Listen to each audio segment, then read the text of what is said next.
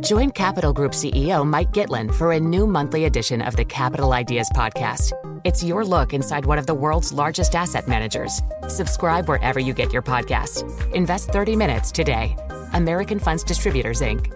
The countdown has begun. This May, 1,000 global leaders will gather in Doha for the Qatar Economic Forum powered by Bloomberg, held in conjunction with our official partners, the Qatar Ministry of Commerce and Industry and Media City Qatar, and premier sponsor Q&B. Join heads of state, influential ministers, and leading CEOs to make new connections and gain unique insights. Learn more at QatarEconomicForum.com. Let's get to our guest for this half hour. It's Julie Biel, Portfolio Manager and Senior Research Analyst at Kayne Anderson Rudnick.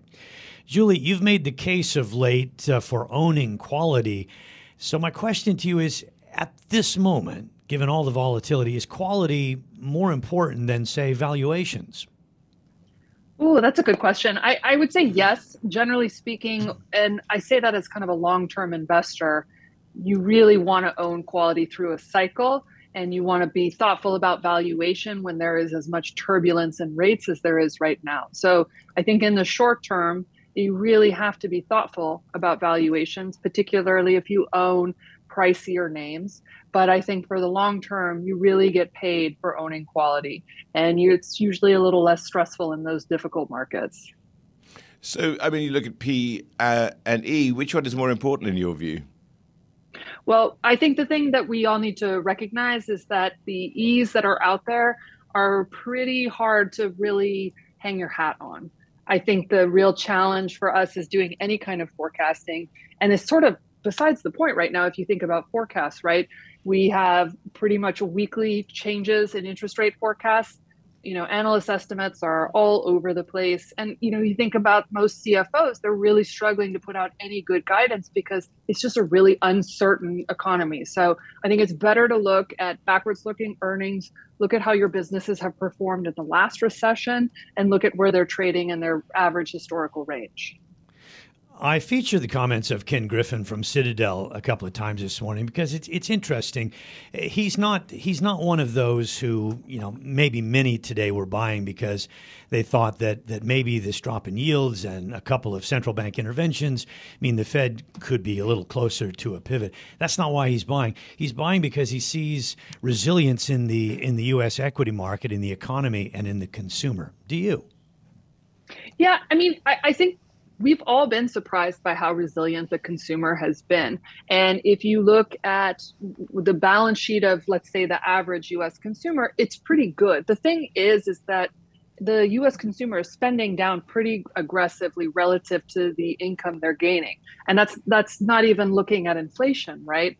So if you think if they continue at this rate, they're going to spend down their savings very early into 2023. So I'm not sure that we can just count on the U.S. consumer being as robust as it has been. And I think when you think that the U.S. economy is 2/3 consumer, and that consumers are really all of us. We talk about consumers like they're this distant group that, you know, we don't know anything about, but we're consumers, right? And when everything is on sale, that causes most business owners and managers to be more cautious. And so it has a ripple effect. Are we seeing any of that, though? Yeah, I think you see it. The initial things you see are just in how reluctant CFOs are to give any kind of guidance. They really, even businesses, so, you know, I look at a lot of tech and healthcare companies. These are businesses that have high levels of recurring revenue. And even they are really struggling to get confident about what their growth outlook is. You're seeing some real high flyer businesses, you know, like a UiPath that reported recently, you know, being very thoughtful about taking down guidance and taking down expectations. And so that's the first part that we all need to do, is to digest and bring that E down. So I know that of late, a lot of people have been sort of throwing shade on the 60-40 portfolio mix, but does it really now live to fight another day when you can get 4% on short-dated U.S. government bonds? It's almost paying you. It's setting you up to take a bet on equity. Yeah, I think it really is making it hard for the case to be made for owning equity in what looks like, you know, an increasingly looming recession. So, you know, my heart goes out to everyone who's trying to decide, And I think what's really going to be interesting is for retail investors who have got so jazzed about investing in the equity markets, and now they're really seeing the other side of that, the volatility and how painful that can be. That's making those, pretty high yields look very compelling. And so I wonder if the level of holdings in equities is going to slip. It started to, and I wonder if that will continue to happen. And that has important implications for us as professional managers, right? Because people who own mutual funds are probably going to look at, lightening those positions. And so we need to be prepared with cash. So, I think overall, it's something we all need to kind of keep in mind. But for me as an equity investor, I still think that through a cycle, it is the best place to be. Well, Julie, on top of that, let's look at 60-40. It should be 60 now percent in bonds and 40 in equities. I think everyone who makes that case, it makes a lot of sense, but a lot of it depends on your appetite for risk. I mean, that's something that we all learn when we're a baby analyst. It has you. And no one really understands what their appetite for risk is until they actually lose a bunch of money. And then it can look really quite different. The other thing that's really important is understanding your time horizon. I'm really lucky to be, a professional investor with a long time horizon, because that allows me the confidence to buy things at a fair price rather than having to wait and hope for a really, really cheap price.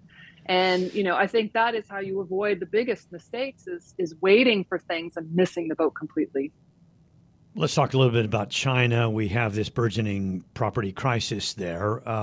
We had the PBOC kind of lecturing the market yesterday, touting its plenty of experience that it says it has in fending off shocks and such. In the States, the market participants say don't fight the Fed. It's not usually the Feds that says don't fight us. But is this a message from the PBOC that people should, take to heart? I think that the PBOC has a lot more latitude and a lot more power than I think our Fed. So, in that way, I wouldn't be fighting against them. What's difficult is that they're much more willing to move in different directions quite quickly. I think everyone is frustrated that the Fed waited as long as it did here to move. But the advantage of that is, things are not happening and not quite as volatile as they are in China. So that, that's kind of a difference. And I think it's an important one that we need to keep in mind. Well, the fact that the Fed was late into the game and it was behind the curve, as many have put it, does that mean that they are now more at risk of a policy error and perhaps over-egging it? Yeah, I think that part of it is, I think that's happened within the last 2 weeks is there is an acceptance that this soft landing is possible. I just think we have to come to face facts that when we have inflation in high single digits, the idea that we have this giant balance sheet that we still have to unwind, the idea that we're going to be able to do that without an economic impact seems pretty far-fetched. So I appreciate the realism that's coming in there. But if I look to the 1970s or the double dip in 1980, I think it's more important to squash the inflation. It has more important implications long-term than, a normal cycle and recession. I mean, we're due for one. That makes sense. Yep, very, very quickly, fortune favors the liquid. Does QT mean there's not much liquidity out there? Very, very quickly, 10 seconds.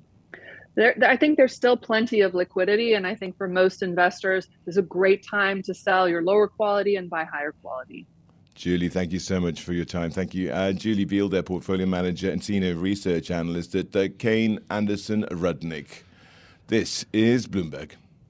The countdown has begun. This May, 1,000 global leaders will gather in Doha for the Qatar Economic Forum powered by Bloomberg, held in conjunction with our official partners, the Qatar Ministry of Commerce and Industry and Media City Qatar, and premier sponsor QNB. Join heads of state, influential ministers, and leading CEOs to make new connections and gain unique insights. Learn more at QatarEconomicForum.com.